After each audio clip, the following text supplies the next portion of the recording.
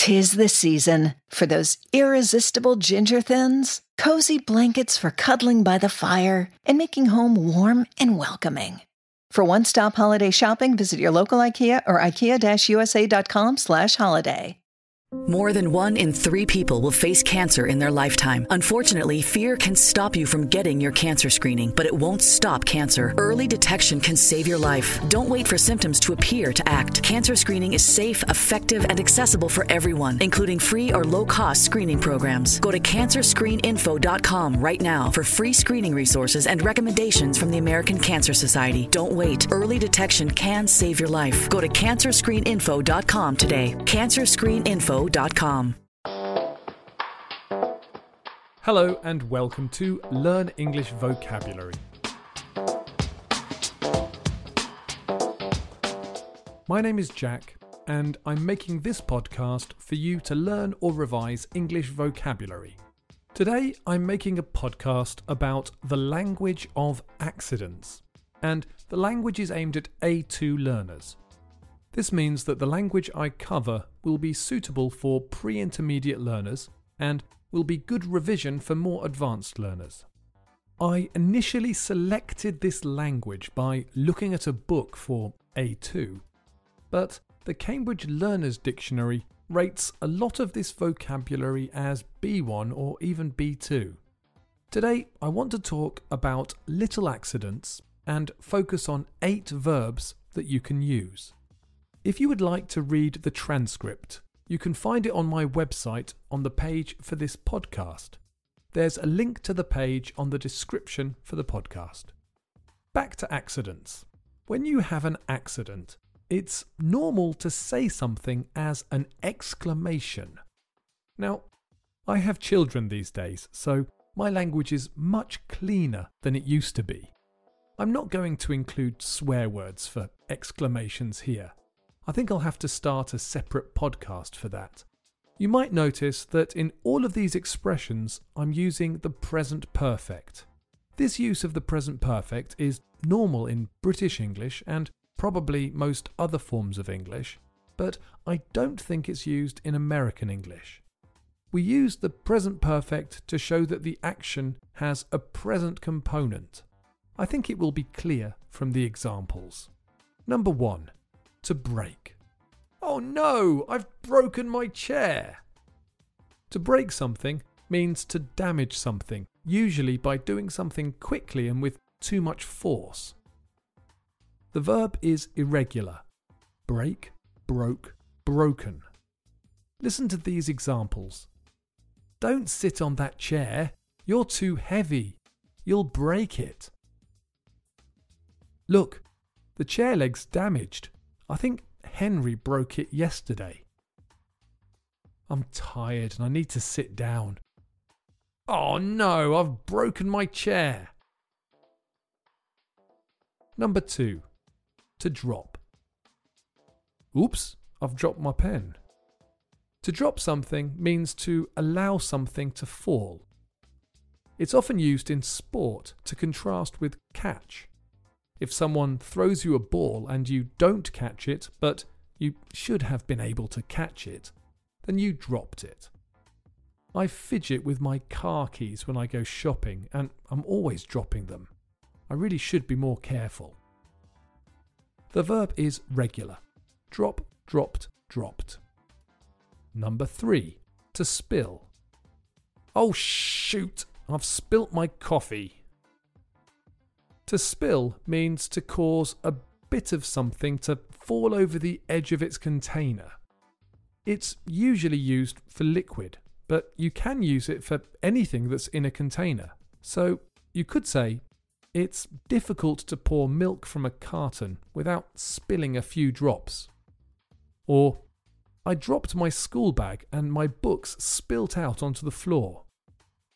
In American English, it's a regular verb. Spill, spilled, spilled. But in the UK, we usually say spill, spilt, spilt, and spell the past form SPILT. The regular spelling is also used in the UK. Number 4. To ruin. Oh bother, I've ruined these trousers. To ruin something means to damage something so badly that you can't use it anymore. It's actually quite a tricky word because it's quite dramatic.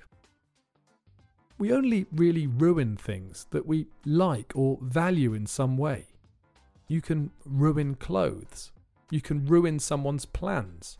You can ruin a holiday or a special event. My children use the word quite a lot, especially if one of them has built something out of Lego and the other breaks it. Even if it's just a little bit, I'll hear, "You've ruined it!" My boys are 4 and 6 though, so it's okay for them to be dramatic. The verb is regular. Ruin, ruined, ruined. Number 5. To crack. Oh no, I've cracked my phone screen. To crack means to break, but not into pieces. It's when you break something and you can see the lines where it's broken, but not necessarily come apart. It's usually used with hard materials like glass or ceramics, plates or mugs or walls and plaster. The verb is regular. Crack, cracked, cracked. I think that smartphones are a lot tougher now, but in the past it was very easy to crack a phone screen. Number 6. To chip. Oh no, I've chipped my tooth. To chip is similar to crack. You can only chip hard materials. What it means is to break off a tiny part of something. To chip is regular. Chip, chipped, chipped. I think the things that I chip the most are mugs and glasses. If you're a bit clumsy when you're doing the washing up, it's easy to drop a mug and chip the rim. Number 7. To tear. Oh shoot, I've torn my book. To tear something means to break something into 2 or more pieces by pulling it apart. The verb is irregular. Tear, tore, torn. It's very easy to tear paper. Some paper has tiny holes in a line so you can tear it neatly and easily.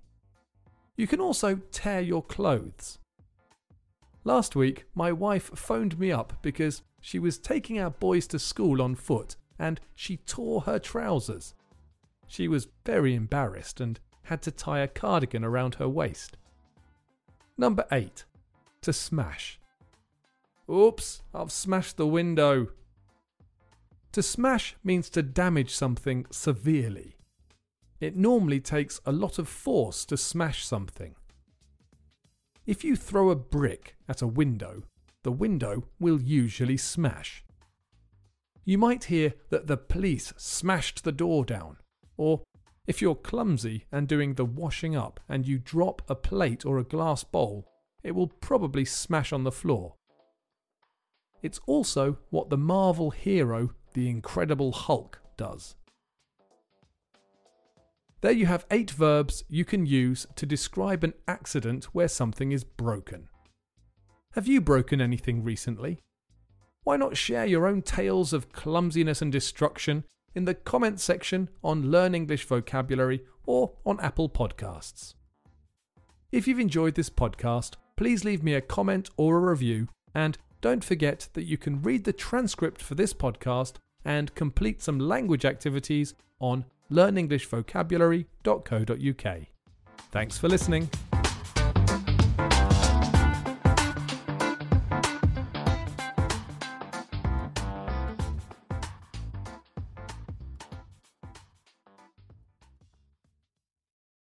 Tis the season for those irresistible ginger thins, cozy blankets for cuddling by the fire and making home warm and welcoming.